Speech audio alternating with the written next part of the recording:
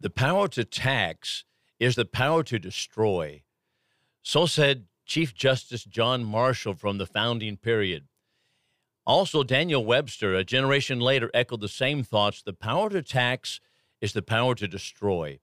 We're looking at income tax. We're looking at the taxation power of the government, the 16th Amendment, the Constitution. That's what we're going to examine today for just a few moments.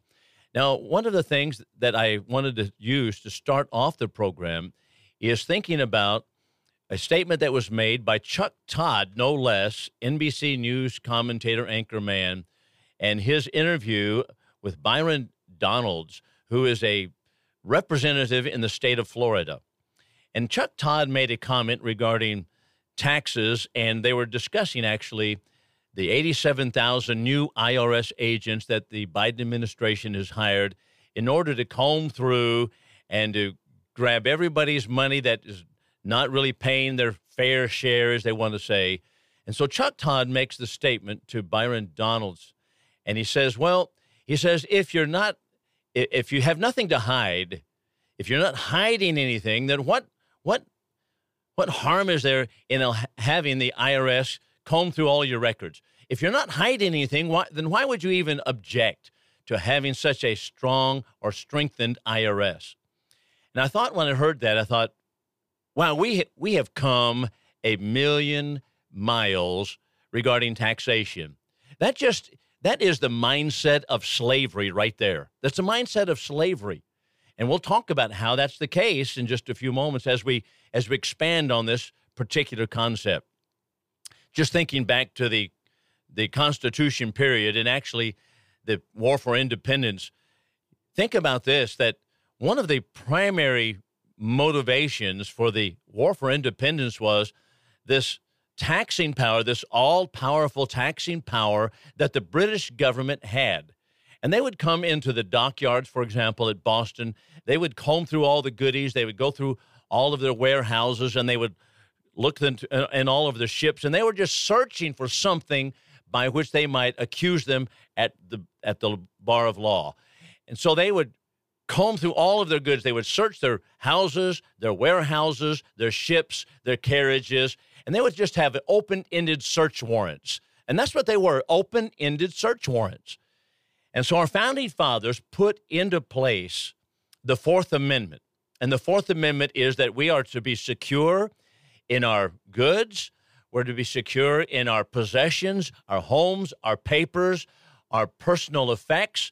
Secure, that is, the government does not have the right to come combing through to find something that they might be able to use to accuse you of violating the law.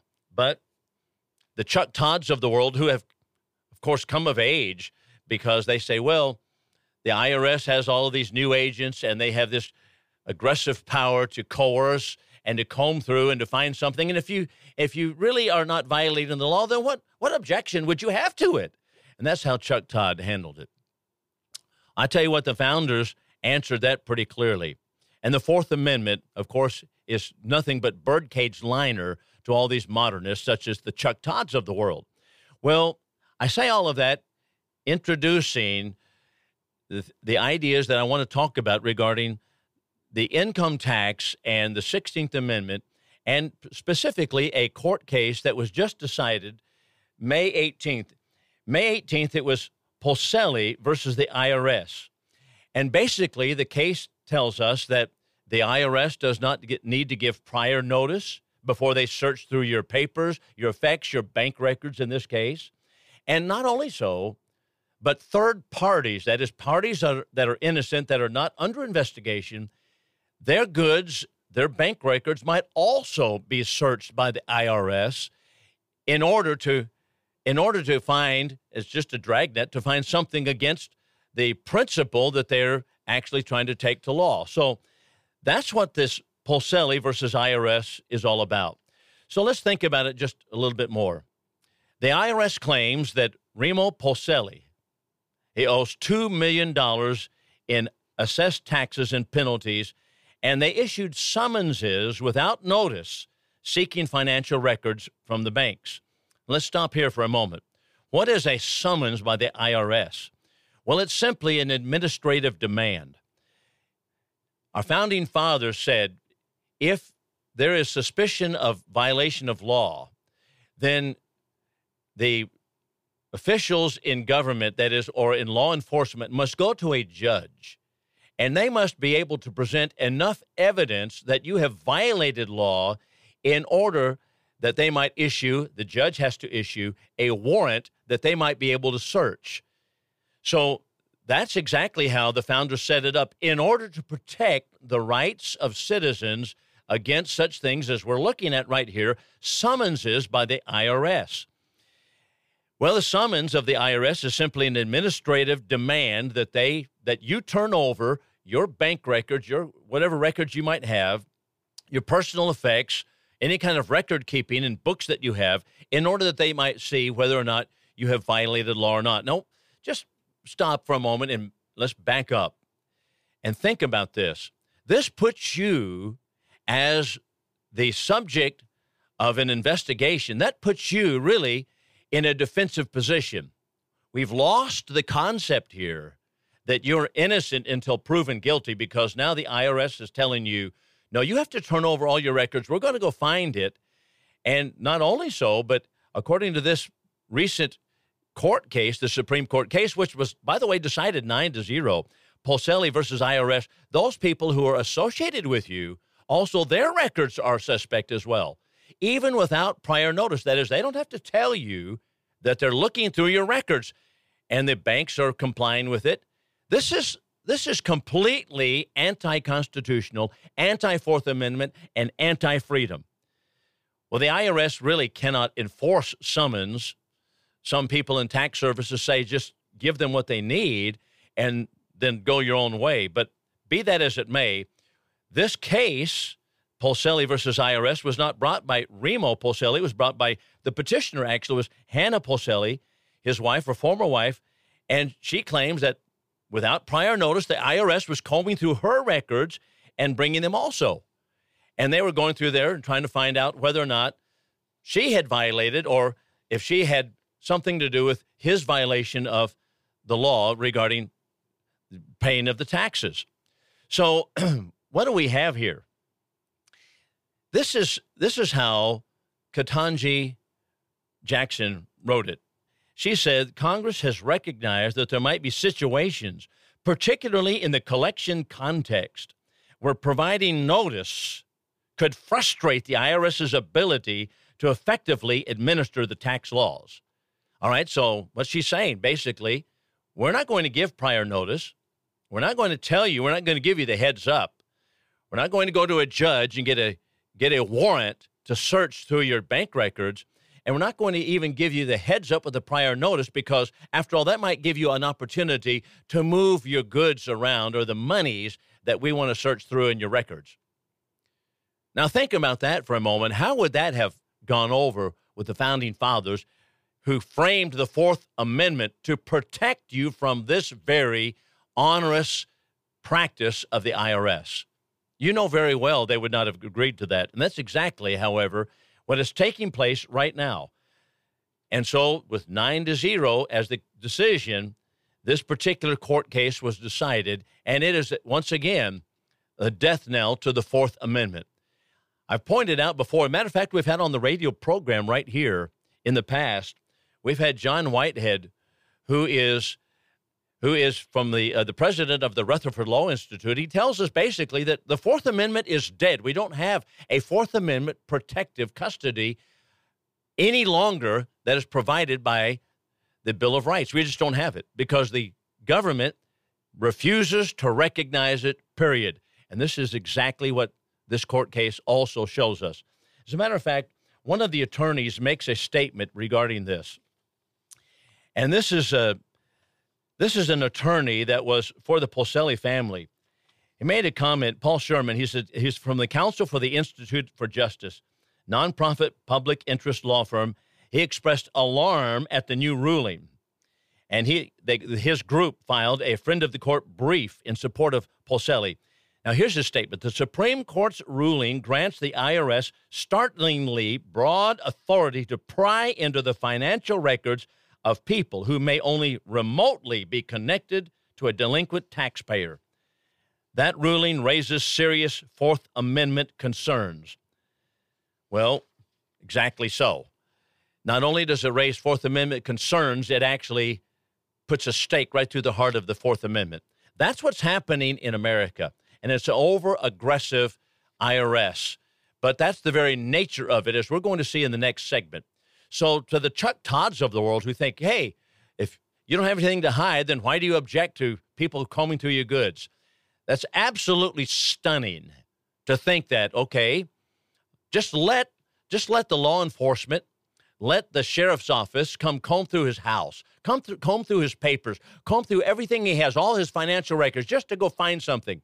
You know what, IRS agents, and we're going to talk about this as we proceed here, IRS agents, even commissioners of the IRS has basically stated that they will find something if they want to, because the IRS laws are so onerous, so voluminous, so many laws that people violate the laws all the time, even if they don't intend to do so, because there's so many minutia in the laws. Well, we'll be back in just a moment.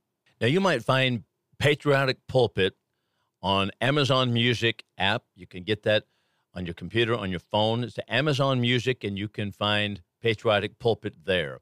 You can also find it on other apps as well. We have it on Spotify, so you can go to Spotify or Amazon Music, and there you find the show called Patriotic Pulpit.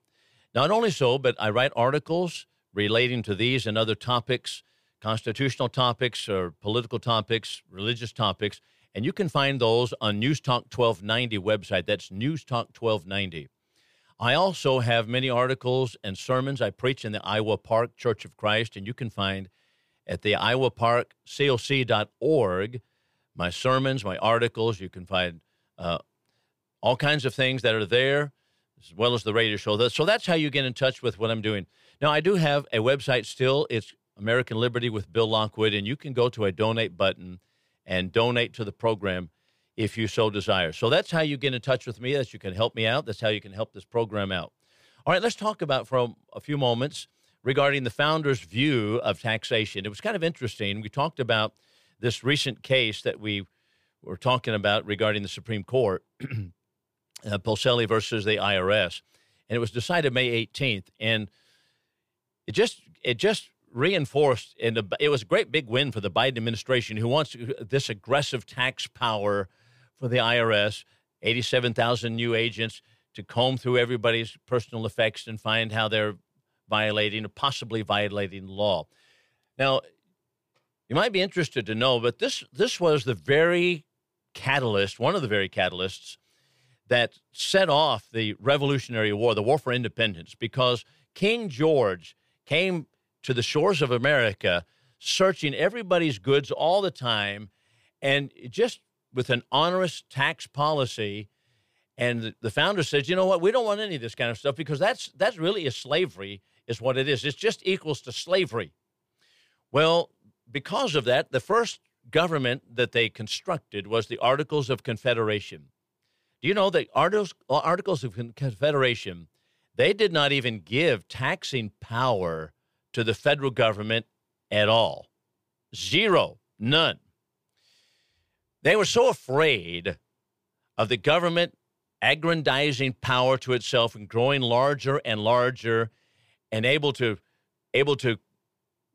really basically enslave people through its taxation powers, that they refused to give the federal government that power whatsoever.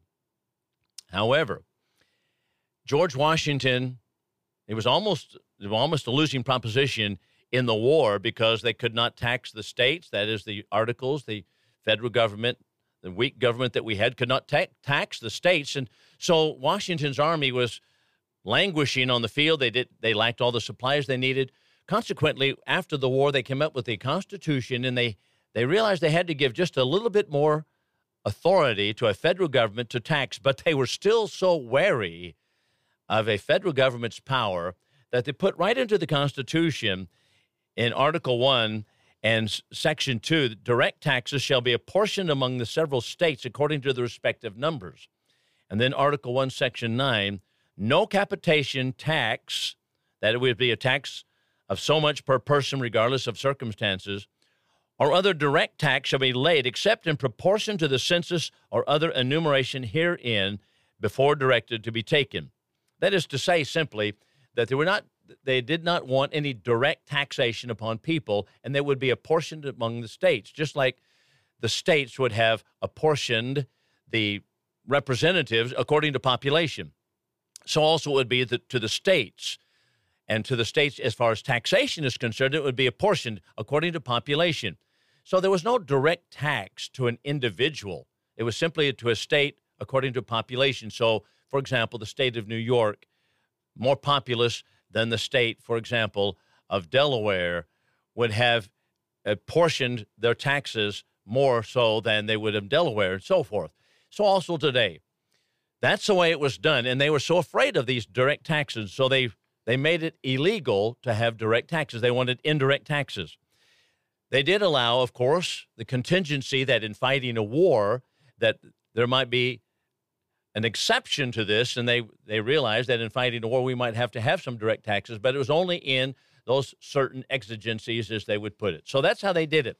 So let's talk about what the founders thought about taxation, and they came up with certain lessons. Number one, just to tax the states would be impractical, since the only way to enforce that would be to send an army into the state to get the money out of the states. So that would be impractical. And then number two, there's a difference between direct and indirect taxes. Direct taxes are levied on persons or property, must be paid by the individual. That's what they did not want. Individual, or rather I should say indirect taxes, are levied on things and are paid indirectly by those that collect the taxes on the goods that are being sold. So if you go to the store, you buy something, you pay a tax that way. That would be an indirect tax. Number three, it was felt that the federal government's limited roles would be supported entirely by tariffs on imports. Number four, it was recognized, as we mentioned a moment ago, that in an emergency such as war, there would be less imports upon which to collect tariffs. Not only so, but the demand for money would necessarily increase because we would be fighting a war. So for this reason, the founders provided a way to tax the people directly only in dire emergencies. So those are the lessons that the founders learned. However, we cast that out with the passage of the 16th Amendment in 1913. By the way, Woodrow Wilson wanted to get socialistic ideas, and they wanted direct taxes, and so they wanted the foot in the door, and they did so with the 16th Amendment. So let's talk about the 16th Amendment for just a few moments. The most damaging aspect of the 16th Amendment is the fact that it vitiated the unalienable rights provided by the Fourth Amendment. This is the amendment that protects privacy, Fourth Amendment, privacy of home, privacy of your business, privacy of your personal papers, your personal affairs, the bank accounts of the private citizen. None of these are to be disturbed by a poll tax because it is so much per person regardless of the circumstances. But when tax is based on income, how much money you make, what do you think is going to happen? Well, just think about it for a moment. And what will happen if now we say instead of just, okay, so much per person, what is going to happen based upon your income? We're going to come to what a statement is made by T. Coleman Andrews, who was the commissioner of the IRS in a moment. He tells us very plainly, it makes liars of all of us, because what happens, obviously, if we're going to tax you based upon how much money you make, then you're going to be tempted and pressured and pushed to record less money than you have really made, and to try to find loopholes and to get out of paying the taxes. That's exactly what's going to happen. So the IRS has the unpleasant task of making certain everyone pays, as Obama loves to say, his fair share. And Biden copies him with the copycat, his fair share. Well, who knows what the fair share is, because people now hide their money in tax-exempt foundations, and the most wealthy persons in America from 1913, by the way, even before that amendment was passed, they saw what was coming, and wealthy businessmen people who owned industries and businesses and companies, they hid their money into tax-sheltered brackets. That's what they did. So it fell upon the middle class once again. So what's wrong with all of this picture? Well, there's several things that are wrong with it. Worst of all, it puts the government in the aggressive role or the aggressor role to be a tax collector and intimidates citizens who are unlucky enough to be audited with the feeling that they're victims of an unfair system. And that's exactly what takes place, that the government now is in the aggressor role and the citizen is in the defensive role. That changed the relationship to government entirely. I don't care what Chuck Todd says. Chuck Todd said, what do you have to hide? Well, you know what? If the government's in the aggressor role and they don't like your conservative stance, Chuck Todd has nothing to worry about there.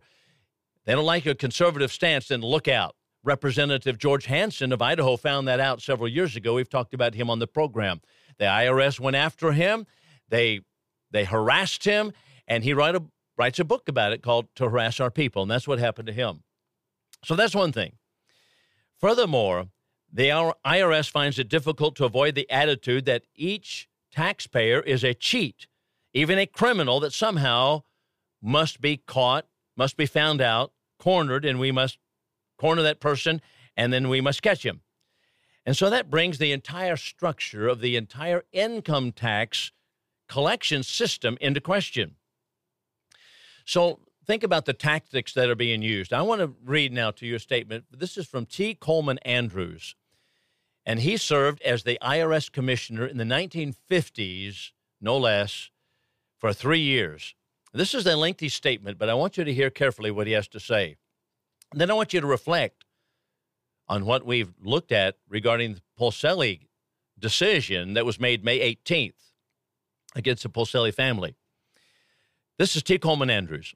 Congress, in implementing the 16th Amendment, went beyond merely enacting an income tax law and repealed Article 4 of the Bill of Rights. That's what we've been talking about here. By empowering the tax collector to do the very thing from which that article says we were to be secure.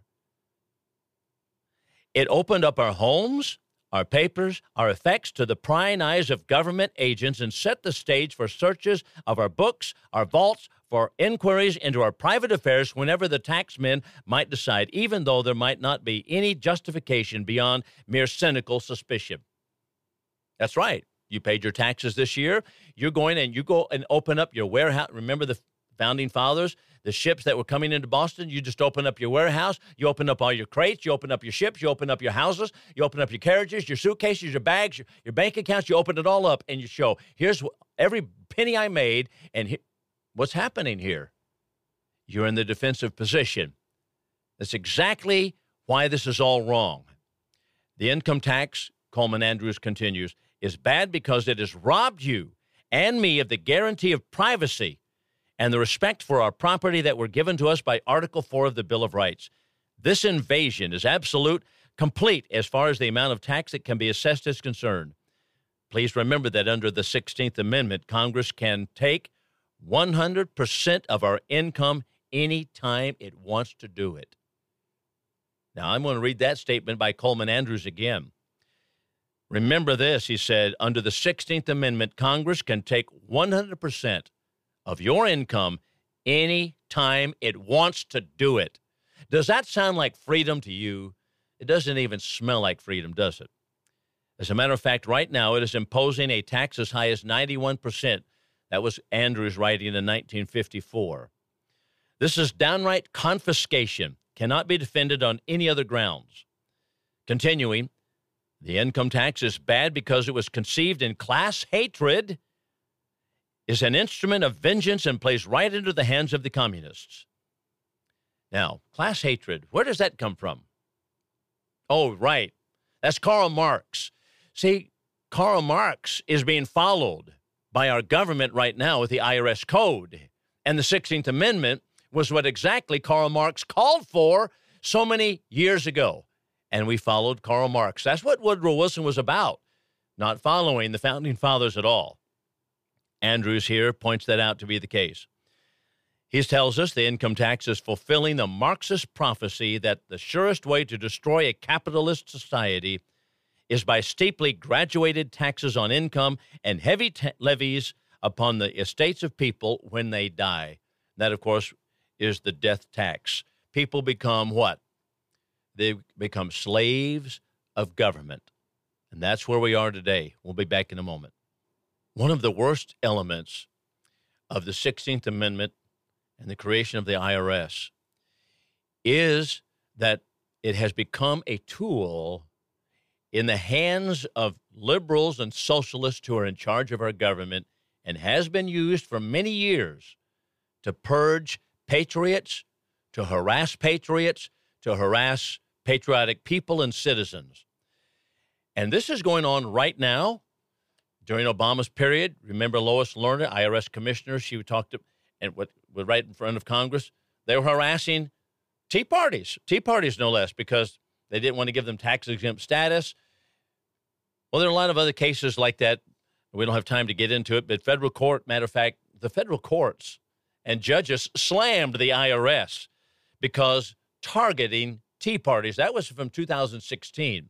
And the same thing is going on right now. So let's just back up for a moment and see, this is not new. This is not something that's brand new that Joe Biden has come up with, that Barack Obama came up with. No, this is something that reaches way back, as we mentioned T. Coleman Andrews, but this goes back even further than that. This goes back into FDR's period. And I want to talk about Franklin Roosevelt and the patriotic purge that he had utilized in the IRS to harass citizens. So the year is 1940. In the Oval Office, Martin Dies, who is a congressman from the great state of Texas, is meeting with FDR. And FDR's goal here in this Oval Office meeting is to try to get Martin Dies to call off investigation into communist activities in the United States. Now, that's remarkable. Martin Dies was the chairman of the House Committee on Un-American Activities.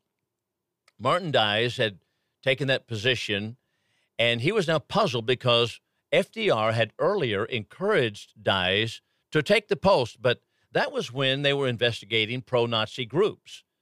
There were pro-Nazi groups in America, and FDR wanted them to be investigated, and so the House Committee on Un-American Activities would investigate these Nazi groups. But now, these pro-Nazi groups, un-American and anti-American to be sure, now Dies also said, we need to expand this because we see that there are many communist cell organizations set up in America, anti-America and anti-American in their color, anti-American in their allegiance, and their goal was to take down America. So he said, you know what?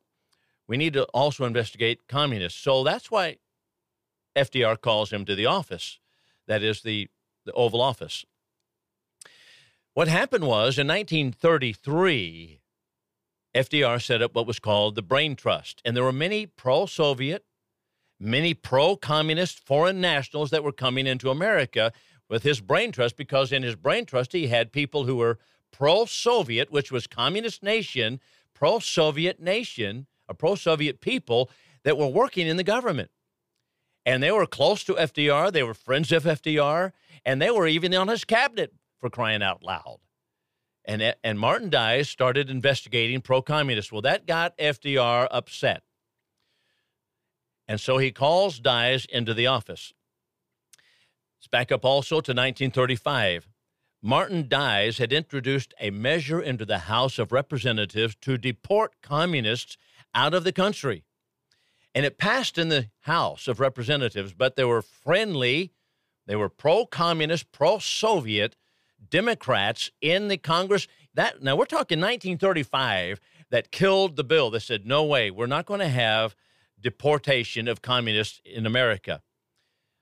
Martin Dies incidentally recognized the truth of the matter, which many people today, even in the world of academia, do not understand, that Nazism, fascism, and communism are all bedfellows. They're all totalitarian-minded systems that are overpowerful governments, and that's what they wanted. Well, all three are alien to our nation's founding philosophy, which is that Americanism is the recognition of the truth that the inherent and fundamental rights that we have come from God. And these fundamental rights are only protected. That's the role of the government, is simply to protect the rights that God gave us. Rights do not come from government. They come from God. They don't come from government. They don't come from societies. They don't come from dictators. They don't come from kings. They don't come from majority rule. They come from God. And Martin Dies understood that. Communists said, no, they don't come from God. We don't believe in God. They come from government, and their goal was to take America down. So Dies included communism and communists in his House Committee on Un-American Activities. FDR, however, now is determined to protect communists in his government. And so he browbeat Martin Dies in this 1940 Oval Office meeting. He browbeat him for excessive concerns about communists. And this is from Martin Dies' own biography, and he writes this. He said, the president was furious. I was surprised at his anger. He called me Mr. Congressman. He had called me Martin before, but now, Mr. Congressman, you must see a bugaboo under every bed. You know, it's kind of interesting. You hear the same salacious statement from pro-communist, pro-socialistic news reporters, professors today. They say, you see a communist under every bed. Dies responded, no, I never look under the bed. He said, well, here's what FDR continues. I've never seen a man that has such exaggerated ideas. I do not believe in communism any more than you do, but there's nothing wrong with the communists in this country. Several of the best friends I have are communists. So said FDR. And he himself had some friendly communists, that is, communists that were his friends, right in his own government. Harry Dexter White, Secretary of State, was one of them. Alger Hiss was another one, convicted in court later of being pro-communist. And he was instrumental in setting up the United Nations. Oh, now you know the rest of the story. Well, FDR decided, couldn't get Martin Dies to back off, so he not only mocked Martin Dies to the press, but he had the IRS subject him to an audit. Now, you see, this is what we're getting at the whole while here. The IRS became a tool in the hands of FDR to audit, that is, harass Martin Dies. Dies was even offered the vice presidency if he would call off the investigation. You know, if someone offered that to you, you would think, okay, there's something to be hidden here. So, finally, in 1945, Martin Dies, tired of the harassment, resigned his position, and that is from the House Committee on Un-American Activities. 1952, Joseph McCarthy takes the reins of the House Committee on Un-American Activities, and Dies warned him. He said, I tell you what, you're going in an uphill battle here, because even the President of the United States, friendly with these communists, tells us that he's friends with communists, and you're going to be investigating those. You better look out. Well, we all know what happened. McCarthy, by the way, only investigated those that were tied to the government. There's so much misinformation regarding Joseph McCarthy. He never tried to make it illegal to join the Communist Party. He only investigated those who were connected with the government. But be that as it may, FDR continued with his patriotic purge. Mostly, they came from what was called the America First movement. One of those was John T. Flynn. John T. Flynn was one of the most popular reporters, columnist of the time, an author. 1939, however, John T. Flynn criticized FDR in a Yale Law Review. FDR responded, Flynn should be barred from daily papers. Does that sound familiar? You see, the left hasn't changed its colors at all. They don't want free speech. Now they're, of course, doing that on Twitter. They're doing it on Facebook. You see, they're in bed with the government. The government has not changed its colors from the time of FDR. That is, we don't want him to speak at all. Just quit letting him talk. Don't publish his articles. Don't publish his books. And by the way, that's exactly what happened. John T. Flynn found that the entire publishing industry was canceling him. Couldn't even get his material published. Charles Lindbergh was also of the America First movement. That is, he was involved in trying to educate America to stay out of World War II because they felt like the America First individuals that FDR was driving us into World War II purposefully. But after Pearl Harbor, Charles Lindbergh volunteered to the military. He was the most famous aviator after all. But FDR gave orders for him to be blocked. And so he couldn't even couldn't get in the cockpit at first. United Aircraft tried to hire him. FDR blocked that too. Does this sound like freedom? No. Now, Charles Lindbergh went on to fly combat missions, but he was smeared by FDR. And the leftist media and the leftist professorships, even from that time, who were so pro-communist, and even till today, they continue to smear Charles Lindbergh. Well, we'll continue with that in just a moment, back in a moment. FDR's patriotic purge simply continued, not only against people like John T. Flynn, great columnist, a constitutionalist, Charles Lindbergh, a freedom lover, part of the America First movement, but also FDR utilized the ADL. That's the Anti-Defamation League. That's interesting. Now, the Anti-Defamation League, supposedly to fight simply anti-Jewish hate, but they also targeted patriotic groups at the time. Political historian Laird Wilcox points it out. So also does Professor Benjamin Ginsberg of Johns Hopkins University, and he wrote a book about it called The Fatal Embrace.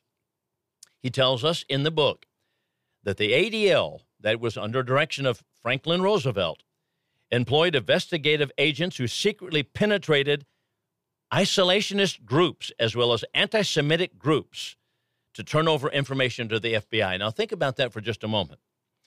Isolationist groups as well as anti-Semitic groups. Now, you might say, well, that's fine to have a group to root out anti-Semitism. We're not for anti-Semitic speech or behavior, so the ADL is about that. But they simply cast a broader net than that, didn't they? They cast a broad net. This is a Jewish writer telling us that the ADL also targeted what were called isolationist groups. So what are isolationist groups? Well, let's think about for a moment how the federal government, this government that is trying to drive us into a world government, is setting the table here about the language. Isolationism is that bad term that they use for people who want to put America first. That is, such as Donald Trump. That's Make America Great Again. They say, well, he's an isolationist. The truth of the matter is, Donald Trump, as well as Charles Lindbergh of yesteryear, America First, they were America First people. They were not isolationists. They didn't want to isolate themselves from the world. And I don't want to be isolationist. We wanted to have fair trade with all nations of the world and be involved in that way. But we were, and I am, a non-interventionist. That is, we don't want to intervene continually, such as right now is going on overseas. That's what we're involved right now in Ukraine. What are we doing? We don't even know what we're doing over there. We don't know what the goal is. What is it? We are intervening. And so I'm a non-interventionist. But the left wants to set the table and say, no, you're an isolationist. They want to make it sound like it's, you want to close the doors in America and don't be involved in any country anywhere in the world. Well, there were people in America at that time coming up to World War II who were non-interventionists, say, you know what, we don't want to get involved in a world war.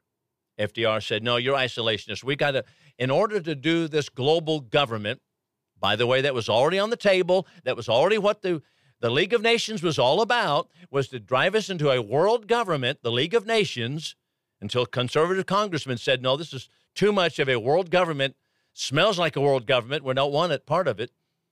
And FDR and those globalists, they didn't like that. They said, well, you're an isolationist. Well, so when those non-interventionist America First people met the ADL, FDR sicked them on these non-interventionists.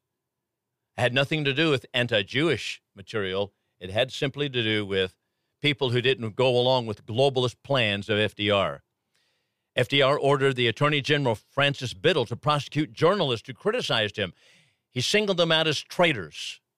It's amazing. If you opposed FDR, you were singled out as a traitor. Now, the point simply in all of this is that the machinery of government has always been used from the time of the progressive era against conservatives. They have used the IRS to harass. They have used the ADL to harass. They have used the power of the presidency to harass. We've had on this program, for example, Wayne Allen Root out of Las Vegas, Nevada. What a great freedom fighter, Wayne Allen Root. Wayne Allen Root was investigated by the IRS. He's a prominent spokesman for freedom and a good friend of Donald Trump's. But he was investigated by the IRS, and they came up after many years of investigation and hearings and cases, and they came up and they found out, they discovered he was innocent. But you know what? Almost the very next day, if not the next day, they opened up more investigations against Wayne Allen Root. Obama used the IRS to target Tea Party groups.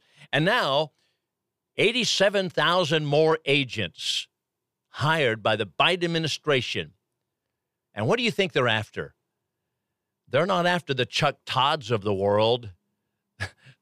They're after you and me, the conservatives. They're after people who stand for freedom and want to speak out against the abuses that the federal government has been involved in. That's what's happening. That's what Biden administrations is all about. So we've given you the background. We've given you some history of it.